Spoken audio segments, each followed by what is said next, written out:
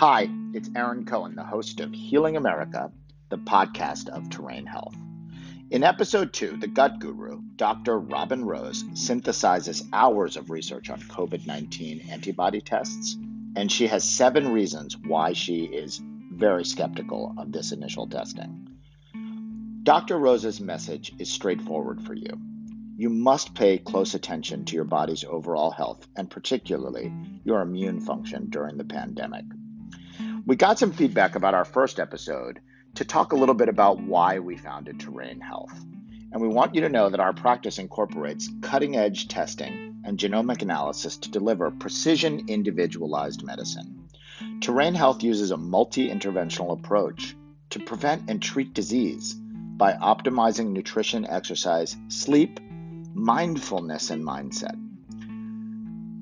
The Terrain Health practice focuses on the why, not the what, of a person's condition, departing from the one-size-fits-all philosophy of conventional medicine. Instead, we treat the body's systems, not the disease, to help the person's own ecosystem heal. This is so important as we get ready to re-enter public life this summer. As you will hear in this conversation, antibody testing guarantees nothing. The gut guru believes your overall health has never been more paramount. I hope you enjoy this chat with Dr. Rose, the gut guru, and me, her patient, the host of Healing America.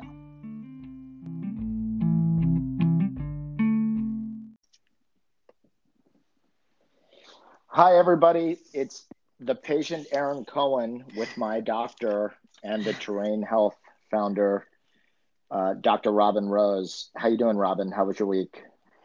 It was busy. We were doing a lot of stuff for Terrain Health, a lot of stuff with the other GI patients, a lot of stuff with the family.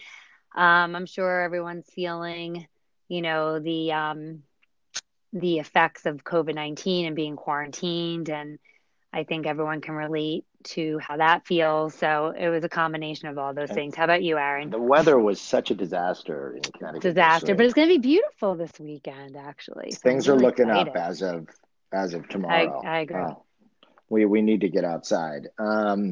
So, Dr. Robin, we always talk at Terrain Health about the importance of having your body as optimized as it can be, and one of those things is having a healthy immune function. And today our podcast is about the sort of myth of the antibody opportunity with the COVID-19 pandemic. And, I know you feel strongly that the World Health Organization has it right this week when they say that the health sector, they really want to emphasize that there's uncertainty about all of the antibody tests. And you've created sort of 7 big points that we need to think about when it comes to antibodies. So can we just get into it together? Sure, I would absolutely love to. Absolutely. So let's start with the one that everybody really grasps, which is, if I do have some antibodies, how long do they last? What do you think, Dr. Robin? So, the WHO's organization, their emergency executive director actually stated nobody is even sure about the length of protection that antibodies may confer and whether they actually fully protect us against COVID-19. The antibody test may also give false assurance, as you just alluded to, or maybe the misuse, which we're going to get into. But I just want to state one thing, that our immune systems have been exposed to other coronaviruses, and our bodies to other known coronaviruses have mounted, obviously, these IgG, like immunoglobulin responses, antibody responses rather. And with those coronaviruses, on average, you can maybe generate antibody responses for 1 to 2 years at best. But we have no idea about this animal. This is a whole other beast, and we don't even have that information yet. And so I think there's a camp of people out there who want to say, look, since coronaviruses, since antibodies generally give you some immune protection for at least 1 to 2 years, everybody's hoping that in the short term, there's something going with COVID-19. If you test positive for some antibodies, at least you can go out and hang out for the next month. But there's no guarantee of that, is there? No, and we're going to be touching on those points shortly. So let's immediately jump to point two. And again, this is like another one that people seem to have some knowledge about, which is the testing is incredibly inaccurate. And it's happened because the FDA completely screwed up the initial COVID testing program in January and February, and they did it in a highly centralized way. And so they reversed themselves and said, "Hey, listen, anybody can, any company can basically make an antibody test for COVID-19," and it's become kind of a wild, wild west with tons of companies getting into the act and taking opportunity to try and make uh, antibody tests. And how's that going so far, So Dr. that's Robin? correct. So the second point we're trying to make is that a lot of these tests have a very high false positive, which we'll get into in a second. And, being that the country itself possibly only has a 3%, maybe upwards at 10%, the most exposure rate, having these high false positives is really concerning. So these antibody tests still need to be validated, and clearly we have a lot of work ahead of us, as you just alluded to. But really, before I get into this part, I just want to define what sensitivity is, Aaron, and specificity is. Do you think I should do that just so our audience has a little bit of a clear understanding of what I'm talking about? I think I that's a good think so idea. because it floats around the kind of the medical geek community, with some regularity. But I got to tell you, as a patient, it's a struggle to understand the difference between and sensitivity and and even specificity. as a patient, you're reading all these articles and they say false Right. sensitive, false, false positive, false negative. So let's explain to everybody. So what sensitivity of the test? Okay, so you want to have a test that's extremely sensitive and extremely specific. So you're going for that 99% sensitivity and 99% specificity or more to have an excellent test for antibody testing or any type of testing you do. So what sensitivity measures is how often a test correctly generates a positive result for a person who has the condition that they're being tested for. So that's meaning that they're a known true positive. That's the known true positive rate. The person has the disease and they have the antibody for it. Okay. A test that's highly sensitive will flag almost everyone who has the disease and not generate many false negative results. Does that make sense?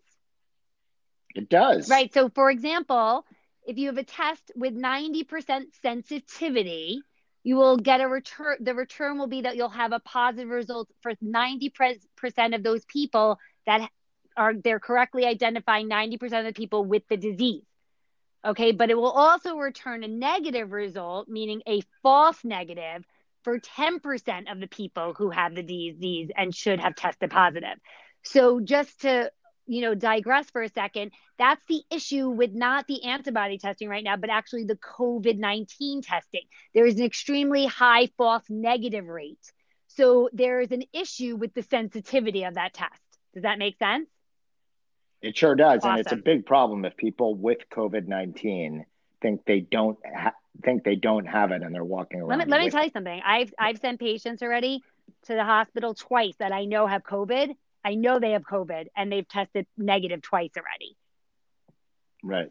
And how do you know they From have their COVID? Why symptoms, are you saying that? and we actually had a patient Clinically. we from their symptoms, from their collective symptomatology, everything. Just as a clinician, I know that they have it. Okay. And then we've even had a patient, for example, where they tested negative and that we had to do a CAT scan of their abdomen, to see, because they had such horrible abdominal complaints along with high fevers and all these other things. And we added a chest CT on purpose to see what their lungs look like, and they had infiltrates. There's stories like that all the time. Right. So So there you that, go. that gives you a really clear understanding of the problem of the false negative. Correct. And again, people could be asymptomatically false negative, but they could be heavy spreaders of the virus. Yes. So again, So we should just be clear. We are very, we come at this from a position of we're going to be living with COVID-19 for quite a while, and we want people to do whatever they can to strengthen their immune system and boost their immune system rather than think there's a shortcut around the antibody test or of any kind, right? So, Robin, you were going to, Dr. Robin, as you know, I'm trying to switch to Dr. Robin because we got a lot of feedback from our massive podcast audience out there that I needed to move to Dr. Robin, and I'm leaning into it, as Sheryl Sandberg would say. Dr. Robin, what is specificity? So specificity, that measures a test's ability to correctly generate a negative result for people who don't have the disease or condition that's being tested for. So that's also known as your quote unquote true negative rate. So a high specificity test will correctly rule out almost everyone who doesn't have the disease and won't generate many false positive results. So for example, a test with 90% specificity will correctly return a negative result for 90% of those people who don't have the disease, but will return a positive result, meaning a false positive, for 10% of the people who don't have the disease and should have tested negative. So this is what we're looking for with the antibody testing. We would like it to be nearly 99% or more specific because we don't want to have this false positive issue where people are walking around thinking, oh my God, I had COVID and I'm just going to go out without masks and glove and not social distance and so on and so forth. So that's a really big problem. So, okay. Yeah. But the bottom line with both sensitivity and specificity is you want things to be in the 99 percentile area. Well, you want it over, things... I mean, a lot of tests don't, but over 90, obviously, over 95. But for this virus specifically, especially since we don't have much of the population exposed even yet, like we want it to be as high as possible because we really have to nail down who has it and who doesn't, and who the true false positive, who the true people are that have disease and who the true people are that don't have disease. So totally get it. So, Dr. Robin, can we move on to point 3? Yeah, here? I just wanted to say one more thing about this. Because of what you were saying with the manufacturing errors and all that stuff with the private sector, the issue with the antibodies is that actually there's 14 different tests out there that are hitting the market. I just want our audience to know this. So you have to be really wary of where you're getting tested, who you're getting tested by, and make sure that they have good standards, and even ask, oh, what's the sensitivity and specificity of this antibody test that I'm receiving? Who makes it? You can even look it up. Like, people are so savvy with the internet and looking stuff up. So, there's false positive rates ranging anywhere from 3 up to a whopping 14%. So we really, really have to be careful because there's a huge issue with, we need to be understanding like who's immune and who's not. And this is this is the issue that this false positive is bringing to the table for us. All right. Now, we are going to get into a bunch of your key points that are about really, how do antibodies work? What happens? And, I'm finding out in preparing for this conversation with you, I thought, hey, if I have antibodies, I'm good to go. But it turns out just having antibodies isn't enough. You need the right ones. Can you talk a little bit about that, Dr. Robin? Right. So the next point is whether or not, so if you generate an antibody, what type of antibody is it? So there's two types of antibodies. We want to know whether you've generated a neutralizing antibody or a non-neutralizing antibody. And in order for a person to confer immunity, you need to develop a neutralizing antibody. That at least is intuitive for us lay people. Neutralizing is better. I would think so. And I'm going to explain what that means in a second. So basically, many virologists have said repeatedly, this is so written, multiple times over and over again. I read about this, that a serology test does not discriminate. These serology tests right now that are on the market are not discriminating between a neutralizing and a non-neutralizing antibody response. So a discriminatory test that does that is much more complex, and we probably have to work on that. Obviously, that's something that we need to get out there, correct? So only the neutralizing, so here's the thing, only the neutralizing antibodies have the ability to inactivate the invading virus, meaning they have the ability to prevent the virus from entering the cell. So this is how it works. When people get infected, they can make neutralizing antibodies and the non-neutralizing antibodies in differing proportions or one or the other. And it's still not clearly understood what makes an antibody neutralizing and another one non-neutralizing, or why an infection leads to the production of more of one of these types of antibodies over the other. So the initial response, the initial immune response immediately following the infection is going to set the stage for our immune system, meaning what it remembers when it first came into contact with that virus or bacteria, etc. So if a person generates mostly non-neutralizing antibodies, the next time that they encounter that same the next time they encounter that same virus, they are not going to be able to prevent an infection. That's really what most virologists and experts, feel when it comes to neutralizing and non-neutralizing antibodies. Put, none of the tests Correct. are checking for what kind of antibodies you're creating, whether they're neutralizing or non-neutralizing. And that could be another challenge. Again, this is all particularly because COVID-19 is so contagious and has incredible lethality, which we're going to talk about some more. So now, here's the deal. It could, that could be a reason, just as an example, why some people, even though they get the flu shot, they might have mounted more of a non-neutralizing antibody response than a neutralizing antibody response. However, just because they got the vaccine, it did confer some protection, but maybe it didn't work as effectively as you would have hoped because of this response. So that's actually a really good example. There's a range of outcomes with flu shots. Yeah. For some people, it works amazingly well. Yeah. For others, it doesn't. It probably varies season to season. So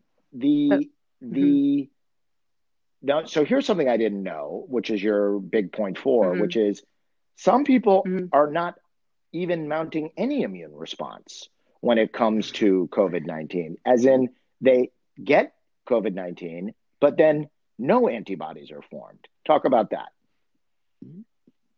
Yeah, this is really fascinating. So, and this could be with other viruses as well. And I'm sure it is. It's been written about that not everybody that gets exposed to a certain virus or infection always mounts an antibody response. And it's usually a smaller percentage of the population, but we don't know what that is in this case because there's such a range of presentations in this disease, correct? I mean, the people that are completely healthy that we know that are, runners and especially males in their 40s that have not one problem have almost died from this disease. So it's a very unpredictable disease. So, what they think though is that if people don't have antibodies, it means that they haven't been exposed and they're still vulnerable, obviously. But there are reports of people with possible asymptomatic or mild disease.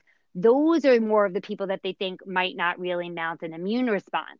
So you should start to make IgG antibodies actually by 3 to 4 weeks out from having the disease. And they're seeing that even weeks after that in some of these patients that did test COVID positive or did have asymptomatic or mild disease that they didn't generate antibodies. And a personal story, my nephew and my sister-in-law, my nephew actually subsequently did test positive to COVID-19. They were diagnosed 7 weeks ago. She had symptoms that would go with COVID as well, but she never got tested, but just my nephew did. But they live in, a New York City apartment. They were eating off each other's plates, for God's sakes, before he even had the symptoms himself. So it's very likely she had it as well. And they both got antibody tested and neither of them have antibodies. So there's an anecdotal story there. That's an anecdotal story of all kinds of possibilities. Their tests could be wrong, right? I mean, it could be that they do have antibodies, but they tested negative for them, or they didn't even mount a response. And in the case of your sister-in-law, the evidence would point that out. But the point is, the number of unknowns is really staggering. And we're another area where we're seeing the challenge of understanding this virus and how people respond to it is in the quality of their response. Or we might ask the question, as we do in point 5, how robust is the immune response? What do you know about that? So this is interesting too. So there are reports of this as well, that are coming out, that they think the people that have cytokine storm and survive much more severe, prolonged, protracted courses with the disease, that they are likely the ones producing a much more robust antibody response. Okay. Where, like I just mentioned before, it's likely maybe the more mild or asymptomatic patients are not going to likely have as a robust response. However, the problem is that the current commercially available antibody tests are not they are qualitative, not quantitative, meaning that they're only giving you a snapshot of, okay, you have antibody present or you don't have antibody present. It's not telling you the actual amount of antibody that your body And that matters. has produced. That matters. Okay. Totally. I mean, so for example, a good friend of mine, a very, very good friend of mine from college, who he is a physician himself, and he went into cytokine storm. Thank God he was never vented. He never had to go on the ventilator, or he actually refused, to be honest with you.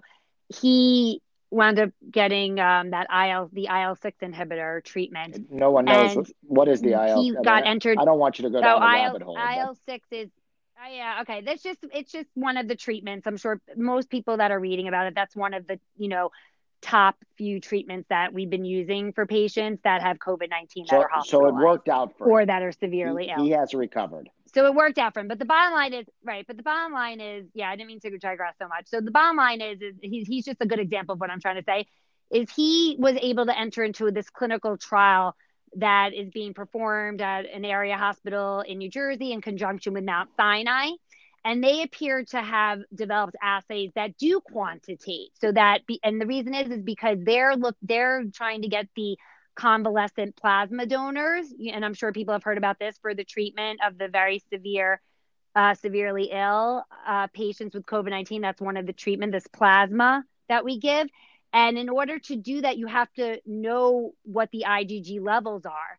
So this friend of mine happens to have had a very robust response. He told me he had over 20,000. His numbers were over 20,000.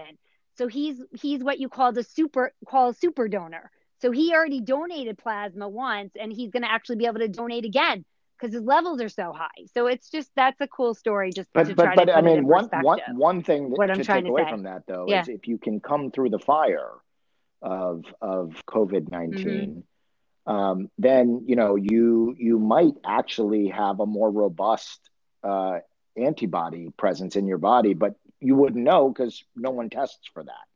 I mean, your friend's a doctor. Well, none of these tests seem to be testing for that now, unless you're in a clinical trial. Correct. That's correct. So, but that's a very good point. Point 6. Are these antibodies able to distinguish between COVID-19, SARS-CoV-2, and other coronaviruses? So with other known coronaviruses, it's been shown that our antibody response can last, how I mentioned above, about 1 to 2 years. However, we're not sure what happens with this virus. We do know that the antibody assay being used specifically for the COVID-19, that the antibody assay is not specific to the COVID-19 virus, actually. So a lot of them are. Some of them are saying they are, some of them are saying they're not. So basically what I'm trying to say is there's other coronaviruses that have been floating out there, like some people that present with upper respiratory infections in the winter, or what they think is a cold. Those, if you swab them, if you do like a nasal swab on them, it can come back as a type of coronavirus. Okay. So we've been exposed to these other coronaviruses, all of us, over the last 1 or 2 years. So how do we know if this antibody response that maybe is turning positive for us is that and not COVID-19? So that's why it would be nice. It sort of blends with what we just talked about, to know if you had the number, right? If you knew you had like this robust antibody response right now, you could probably safely say or think, oh, this is probably from COVID. If you knew you tested positive, or if at least you knew you had symptoms during this time period that the COVID really became of epidemic proportions in the US, you would know this is that probably but would go with that. But we but don't, of course, the it problem doesn't is tell us it's a that. So qualitative we test, not can't a even tell. quantitative test. So I mean, or all of these tests are qualitative, not quantitative at the moment. So you can't really get to that. And then finally, the big No. finale here, the seventh big point you make is that, at a kind of policy level, at a national level, there could be some great value to the trends we see in terms of testing for antibodies or testing for the virus itself, but that doesn't necessarily guarantee the individual to live their life as freely as everybody's talking about it out in the open. So talk about why No. you think there's a disconnect between sort of policymakers and how individuals might want to operate. Right. So as you just touched on, based on everything we just outlined above, that's why people likely can't really feel as freely as they want. Unless they're maybe in a clinical trial, they can't live their life as freely as they want, right? So at the present, the information from antibody testing is largely unhelpful to individuals. At least I think so, based on everything that I've researched and studied and what we've just talked about. But it could be actually very valuable to epidemiologists and policymakers to follow rates of exposure and contact exposure in different populations so that you can figure out, okay, this community has been very exposed, this community has been underexposed, and that may sort of set policy for how you go about letting people start going back to work and how we start doing this dance of going in and out. Many medical experts, share the same sentiment that reopening society with such a huge vulnerable population still at hand without careful consideration can be dangerous. And a lot of what we talked about alludes to that. And this would allow for the virus to sweep through the country. And we have to be careful of that because, people, I'm sure people have been reading what the death rates can be upwards of. And, I'm not going to quote rates because it's probably not responsible of me because it's all over the place and we don't know the true rate of COVID positives out there, but it could maybe be upwards of 1%. And even if that's the case, that's 10 times that of the flu, Aaron. I'm keenly aware, and I think that this brings us to this. I mean, look, all of us are trying to figure out how we're going to get back to some sense of a normal life. Right? We've all been quarantining. I mean, the vast majority, if not everybody who's listening to our podcast, we've all been quarantining this is the end of week 7 by my count, Dr. Robin. I thought we were at, I think this is the end of week 7, yeah, but you might be right. But I think this is the end of week 7. But in any event, it's been a long time, and I think people want to get back to some sense of normal life. And I think the reason we're having this conversation is to say, hey, as you weigh all the data, as you weigh all the stories, you got to not look for panaceas in an antibody test. It's not everything that's cracked up to be. And that's what these key 7 points you've been making are all about, which of course we'll put up on our blog and they'll be in the show notes and all that kind of stuff. Dr. Robin, what would you say to the Terrain Health community about like what they should focus on as they go about their lives in the next month, 2 months, can you 3 months, can you 6 repeat months? that, Aaron? I'm sorry, I couldn't hear you. I'm sorry. Sure. The dogs are just like no. around. Like something happened with my, technical we had difficulty. We're having a lot of. I hit something on the phone. So what did you say? I'm sorry. It's so great. It's awesome. It's awesome. Raw. I like being raw. Come on, everyone loves that we're raw. Come on, people. I knew we wouldn't get through this, without some incident. You don't need to. You don't need to. So it makes us real. I agree. I'm fine. I agree. That's what the kids would say. What I was saying, I guess I think the central question for everybody is, for the Terrain Health community, how do we go about living our lives the next several months? Forget several years, right? I know we don't need to speculate way into the future, but as people say, hey, come on back, you can start to do things, you can eat in restaurants, stuff like that. What should the focus be for the Terrain Health community on staying healthy? I think everyone needs to optimize their nutrition, and there's no time better than now to start experimenting with that and infusing all the color of the rainbow in fruits and vegetables, getting all those phytochemicals and phytonutrients into you on a daily basis, trying to be, plant-based as possible, getting lots of protein, getting the sugars, all the starches and standard American diet, quote unquote, food out.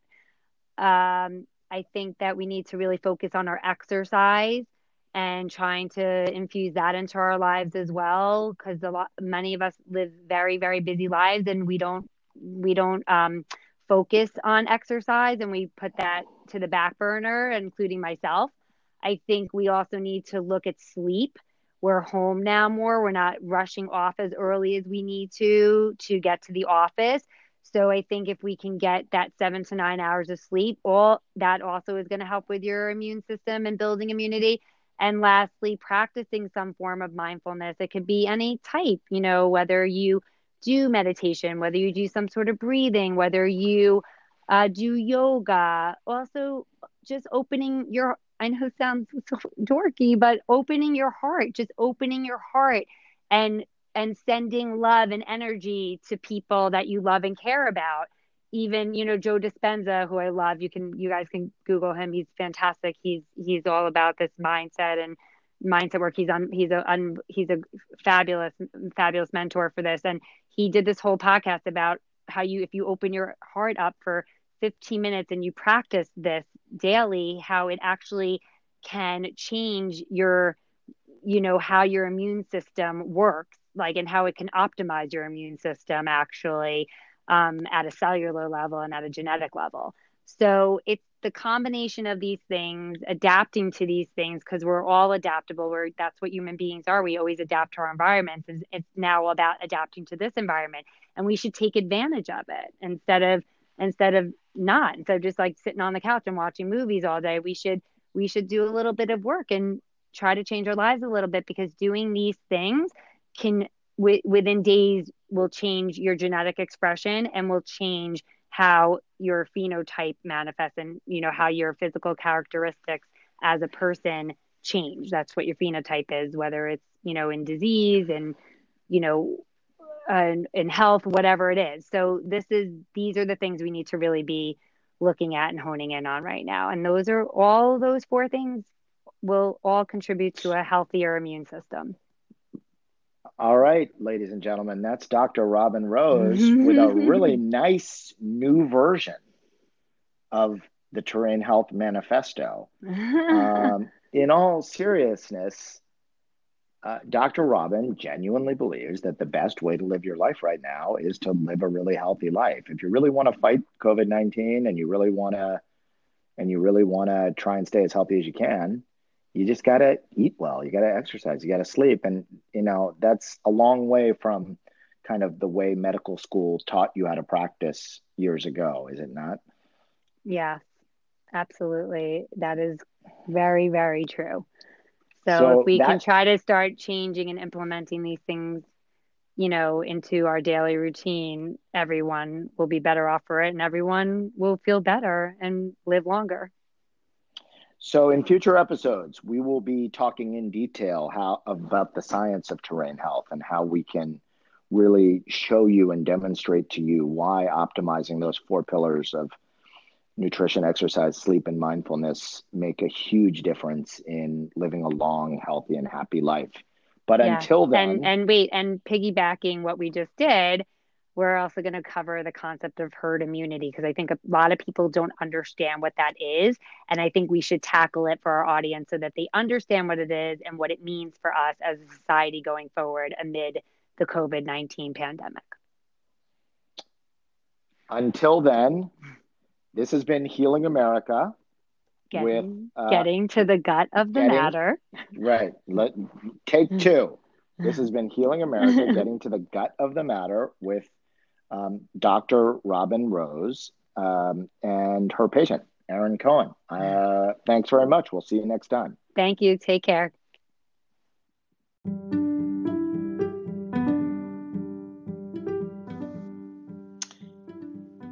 If you are interested in learning more about Terrain Health, please follow us on all the social media outlets, but particularly Instagram and Facebook, where we are at Go Terrain Health, Go Terrain Health. You should also absolutely subscribe to this podcast because it makes me particularly happy. And we also have a newsletter that comes out once a week, and you can subscribe to that at terrainhealth.org. Our practice will launch formally this month. We are seeing some patients right now in certain capacities, so please feel free to email us at info@terrainhealth.org. The content in this podcast is for informational purposes only. The content is not intended to be a substitute for professional medical advice, diagnosis, or treatment.